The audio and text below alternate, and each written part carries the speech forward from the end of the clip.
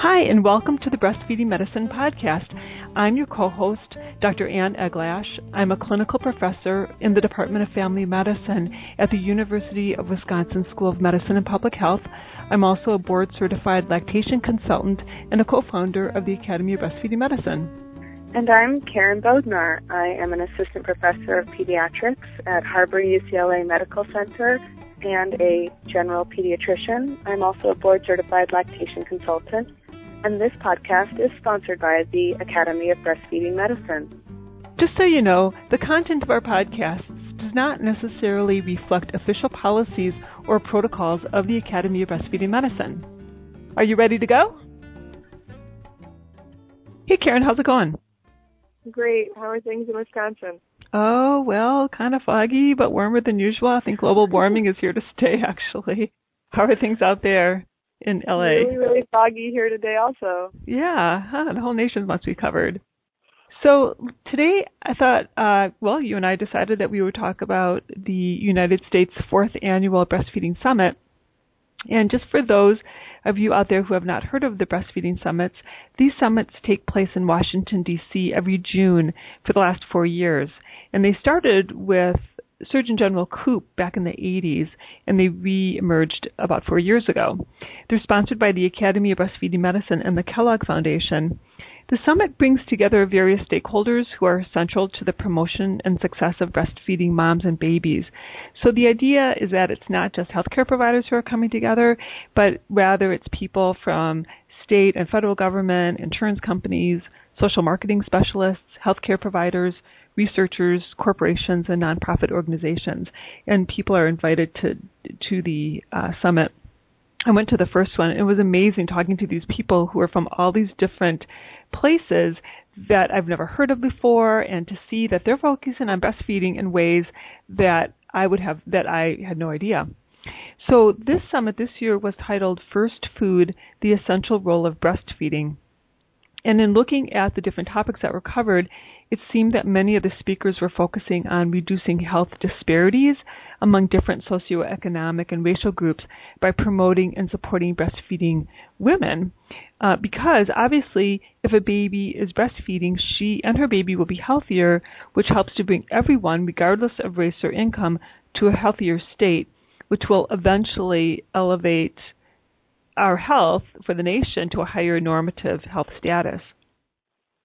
That sounds like it was a really, really inspiring event to be a part of. I wish I'd been there. Yeah. Hopefully everyone would get a chance to go at some point. And so all of these lectures that were presented at the summit are published in the Breastfeeding Medicine Journal in October of 2012.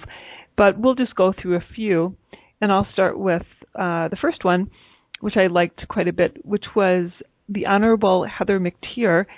She wrote a topic called Fat, Young, and Poor, Why Breastfeeding is a Critical Weapon in the Fight Against Childhood Obesity.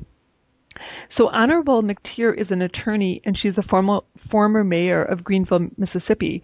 And she brings up the fact that obesity rates are growing, which we all know, and particularly childhood obesity rates, which is pretty scary because they've gone up from 7% in 1980 to 20% in 2008. And I'm not talking about just those kids who are overweight. I'm talking about obesity, and these are the rates that she's seeing in the Mississippi Delta. She, as the mayor of Greenville, she saw this firsthand in the Mississippi Delta because they have the highest childhood obesity rate in the United States, with now almost 40% of children under 18 being in the obese range. Mississippi also has the highest rate of teen pregnancy, and she believes that these young moms don't get the education and support to breastfeed, which takes them down this path of worsening obesity, since formula feeding increases the risk of obesity for moms and babies. She feels that this message of breastfeeding as a way of combating obesity is hidden in her culture, and stresses that breastfeeding is the natural way of getting a baby to understand portion control and appetite because they control feedings, and they're not being forced to eat a certain amount in a bottle. And which I think has, I think there's good evidence for that, and we've talked about some of that. In her article, she discusses the challenges of getting her poor young African American population to breastfeed. And she feels that there are still many in this population who don't know why breastfeeding is important and that breastfeeding will reduce the risk of obesity. She feels that many won't consider breastfeeding because they don't want to impact their ability to get or keep a job. She's worried that if these women say that they're breastfeeding or that they need breastfeeding breaks, she's worried that they will lose out on that ability to be candidates for these jobs. She also goes on to say that many of these poor women live in areas of highly concentrated poverty, so they don't get the assistance that they need because of the overwhelming number of moms and babies who are on WIC in these areas, the Women, Infant, Children program.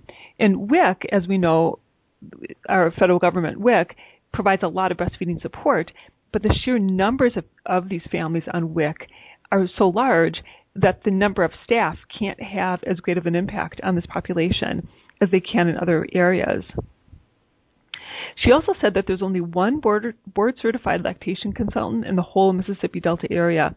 So, of course, women who begin breastfeeding can't really get really good professional support. And she has a few ideas to impact this population.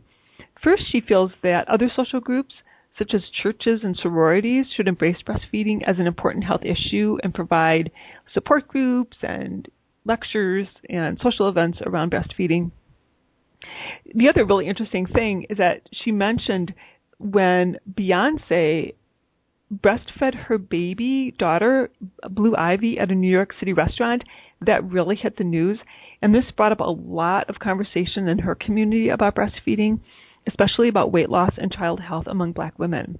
So she feels that embedding breastfeeding in social media and popular culture is really important. And then she brought up another issue about industry, and that industry really needs to look at this issue of breastfeeding because when they're determining whether they're going to establish themselves in a community, they look at wellness factors in the population. And they don't want to establish in a community that's going to make them incur large healthcare costs for an obese, chronically ill group of employees, because not only will they have higher healthcare costs, but they're going to lose sick time and have lower production. So if these poor communities have lower breastfeeding rates, they're going to have more obesity, which leads to more chronic illness, and it lessens their chances of increasing their job opportunities in their communities because the employers are not coming there. So I thought it was really a great article kind of putting all of the socioeconomic factors that keep us healthy all into sort of one bundle and showing how breastfeeding is so important. Yeah, I really enjoyed it as well. Yeah. So let's move on to what you have. So the first article that really jumped out at me was a really short blurb about Nevada's Infant at Work program by Kelly Langdon.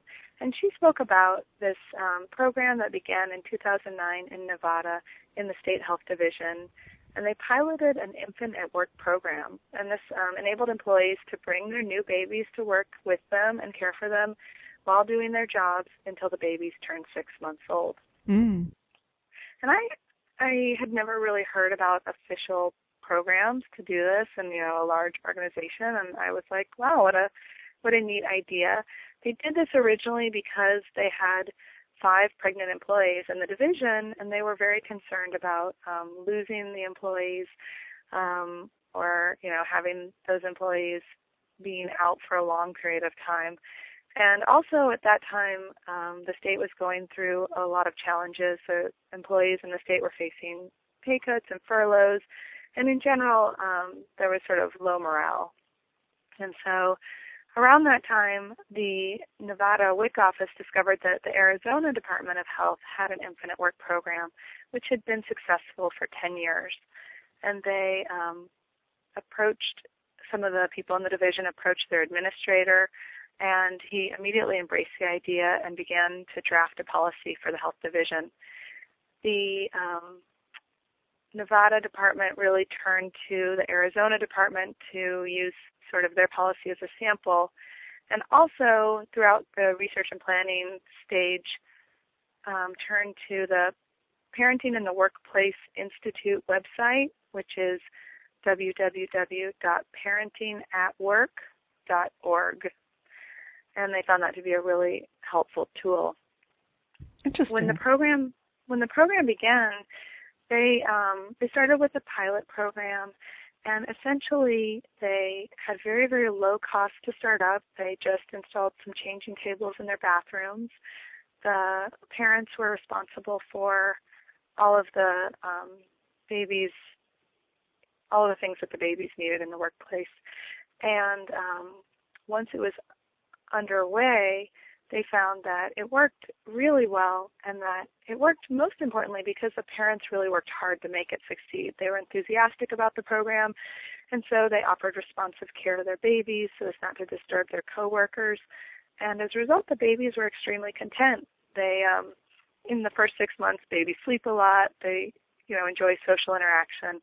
And these babies were typically healthy because they were breastfed longer, and also they weren't exposed to large daycares. Right. What a great idea.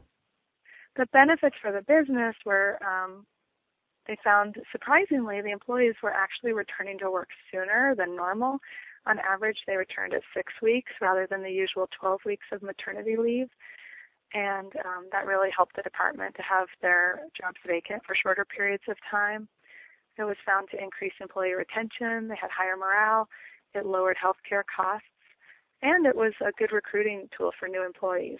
Yeah, that makes so much sense, doesn't it? I bet a lot of my patients would go back to work earlier if they knew that they could bring their babies with them, and they would be happier because then they would, get out of the house, and even if they came back part-time, I bet that they would be very happy and enthusiastic. Yeah, I was really excited to read about this, partly because of my personal experience. When I was still in medical school when I had my first child, and when she was just about 3 months old, I returned to class, and it was part-time, but I took her with me, and the school was very accepting of that. I had her in my sling most of the time. I breastfed her in class, and it was really wonderful for me to be able to do that. That's cool. Yeah, good model for other students for sure. And they found that the program was really easy to implement and very effective, so I'm hoping that this will be spreading to more places soon. Let's hope so. Absolutely. So I'm going to talk about Ted Wollene's article, Using Social Media to Promote and Support Breastfeeding. I don't know if you've ever met Dr. Todd Wollene, but he's a pretty funny, entertaining guy. He's a pediatrician, and he's the executive director of the Breastfeeding Center of Pittsburgh. And whenever I've heard him talk, he talks a lot about breastfeeding and social media stuff. His premise is, hey, we spend tons of money on bench research, population-based analysis, and financial modeling on the cost-benefit of breastfeeding, but we still can't get young families to breastfeed for very long, and our rates are still really low despite all of these resources that we put into studying breastfeeding rates. So first he talks about Generation Y, which is the current group of people having babies. I thought for sure I was Generation Y, but I'm a baby boomer, unfortunately. I thought, cool, I'm like that, but oh wait, no, I'm not. And he describes them as having one major characteristic in common, that they're all online, which I have to say maybe most baby boomers are now. I'm not sure, but for sure Generation Y is. My toddlers are practically online. Right, exactly. He describes them as suspicious of any information from any source that's not from their inner circle of likes, follows, or a feed. So he feels that we need to get inside their worlds through social media. And then he goes on to describe what a friend is to Generation Yers, that they're their friends, who they hang out with in their neighborhood, from school, church, teams, and all that kind of stuff. But they're also people from their favorite bands, artists, athletes, and they don't have any geographic boundaries, so the friends can be global, and they haven't even met many of their friends. So the beauty of this sort of interconnectivity between people on networks, such as Facebook, is that these communities of interconnected people develop something called groupthink or crowdsourcing, which we know was really important in the success of Arab Spring.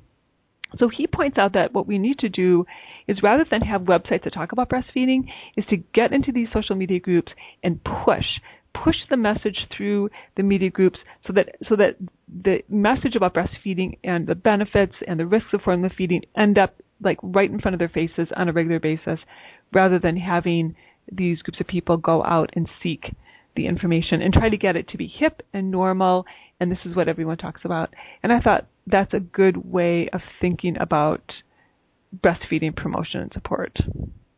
Absolutely. And it makes me think of the other article you mentioned and, how it hit the news that Beyonce was breastfeeding in public and those types of things when they're on Facebook and different media platforms really do sink into that generation. Yeah. It's just, I think really getting entertainment people involved in breastfeeding just to make it normative is super important, which is what the Best for Babies social marketing group does. I don't know if you've ever seen their website, but they're great. They try to have that message on their website, but pushing it out is obviously the key, which I agree with.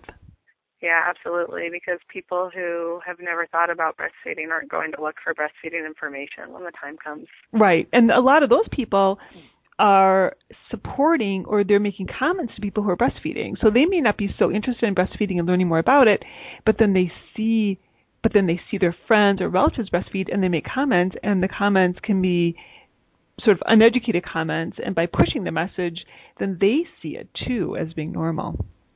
Yeah, absolutely. That's really interesting. Yeah. So the other article that I was really wanting to share was about the AAP, the American Academy of Pediatrics 2012 Breastfeeding Policy Statement, which is titled Breastfeeding and the Use of Human Milk. And Arthur Eidelman, who was one of the lead authors, spoke about this. And the American Academy of Pediatrics has policy statements on a variety of different things and had the first one on breastfeeding in 1997. And it's the usual routine for all of these policy statements to be updated every 5 years. And so it's time for the policy to be updated in 2012. And the lead authors worked on it, but it was also approved through a review process by all of the other sections and committees of the Academy. So it's really a consensus of the national organization for pediatricians in the United States. And the interesting thing to me about this policy statement is that in contrast to the previous policy statements, it really changed direction a little bit, and it de-emphasized details of the management of breastfeeding and really highlighted broader issues that have public health implications. And so rather than dealing with clinical management, it was sort of directing people to go to the Academy of Breastfeeding Medicine clinical protocols as the source of authoritative information. And then it highlighted 6 major issues, and those were conceptual change as to the choice of breastfeeding, categorization of health disadvantages of not breastfeeding, focus on duration and exclusivity of breastfeeding, importance of feeding human milk to very low birth weight premature infants, monitoring of growth, and public health data and recommended policies. And so, we've talked a lot, I think, in the Academy of Pediatrics about the language that we use, and this focused a little bit on that and how, for instance, we often say now the risks of formula feeding because breastfeeding is normative. And so it talks about the fact that the decision to breastfeed should not be considered a lifestyle choice, but rather a critical health decision. And that is, for the mother, the physician, and the society. And as far as exclusivity and duration, it highlighted the dose response and that we really do need to improve. And in the end, it talked a lot about the fact that we have really improved initiation of breastfeeding rates, but have had a huge drop-off in the duration of breastfeeding, or we've continued to have the drop-off in duration of breastfeeding. And so highlighting policy changes that will address that.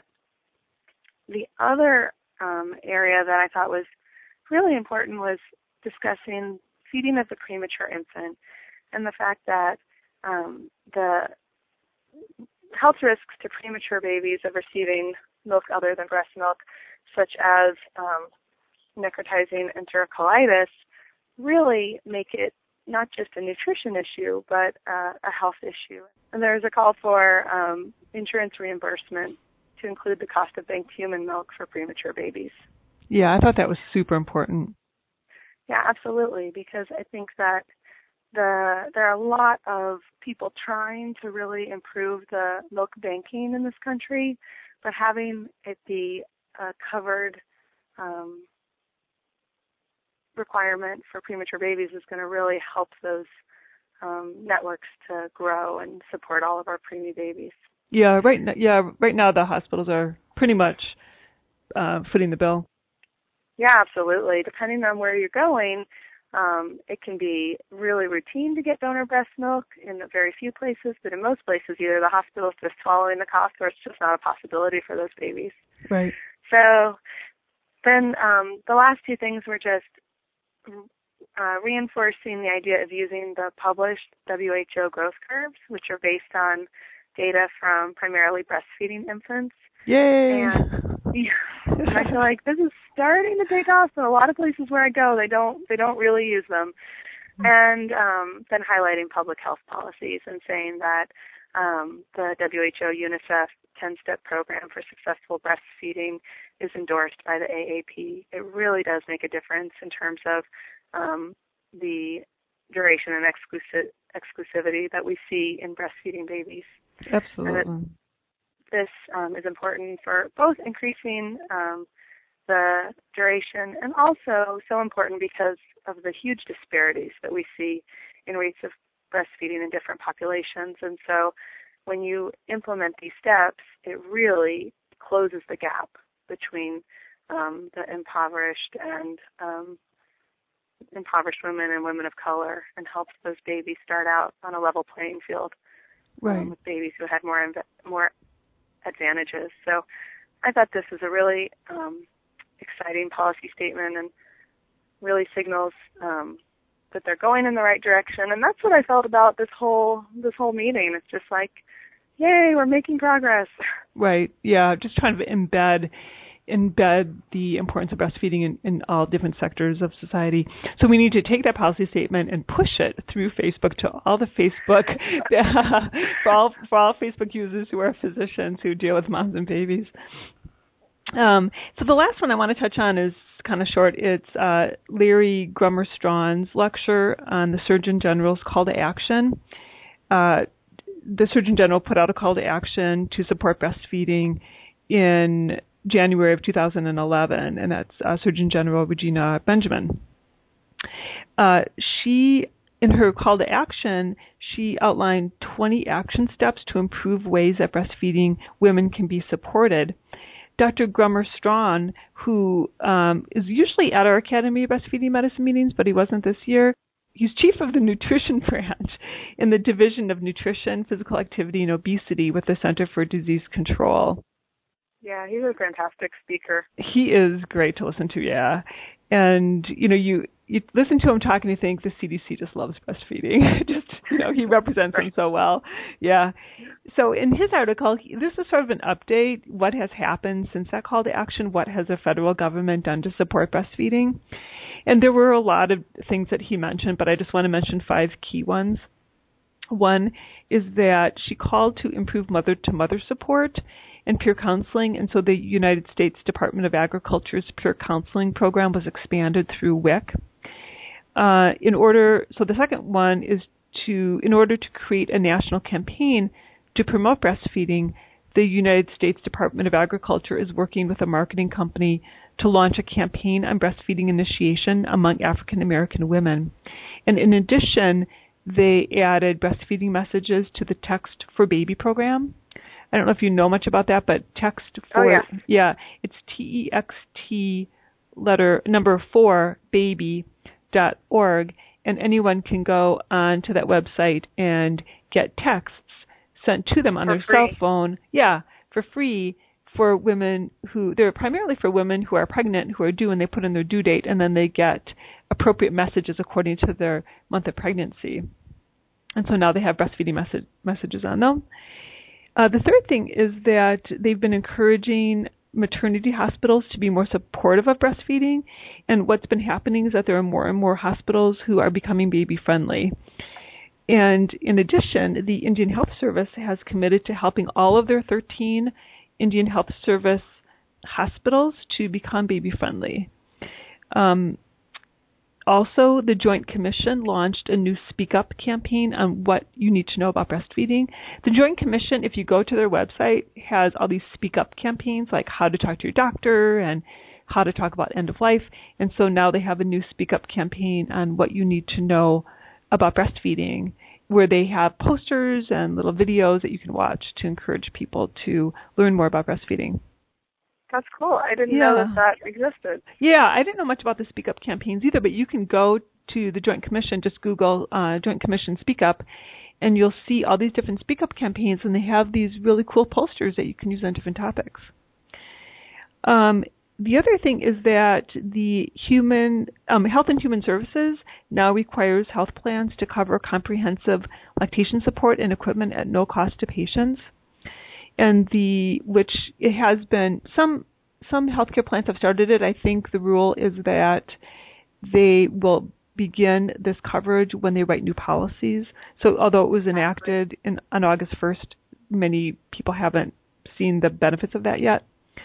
But in addition, the Centers for Medicare and Medicaid issued a Medicaid coverage of lactation services briefing, which encourages states to cover lactation services for their Medicaid beneficiaries. And lastly, the Affordable Health Care Act has this new rule for employers that they have to allow reasonable break time for nursing mothers. And so what the federal government is doing is the Department of Labor has trained field investigators to check out companies to make sure that they're abiding by that. So I thought that was really great because a lot of people wondered, well, is that really going to be enforced? What's the ramifications of companies that don't do this? So I think that the federal government has taken this to heart, and they're really working on trying to fulfill the call to action. So that was exciting. Yeah, it's really exciting. Yeah. So we just have to keep putting out the message and really empower our patients who we see to let them know that this stuff is out there and that there is support for them if they feel uncomfortable or insecure about speaking up for themselves. There sure is a lot of stuff out there that they can use to support themselves. Yeah, absolutely. It's beginning, I feel like. It's starting to move in the right direction. Right, yeah. I heard a interview with a former governor of Vermont. She was the first female governor of Vermont, and she had 3 terms. And she said that maternity leave, of course, is super important, paid maternity leave. And we are one of 3 countries, democratized countries in the world that does not have paid maternity leave, us, Ghana, and Papua New Guinea. And boy, would that have a huge impact on breastfeeding rates. Yeah. Yeah, absolutely. We talk about that all the time over here. Yeah. Well, this was a lot of fun, Ann, and I'm looking forward to doing it again soon. Sounds great. Have a good weekend. We'll talk to you in a couple weeks. All right, bye. Bye. If you have any interest in the Academy of Breastfeeding Medicine or any questions or comments about this podcast, please email us at abm@b as in boy, f as in Frank, med.org. Thanks for listening. We'll see you in a few weeks.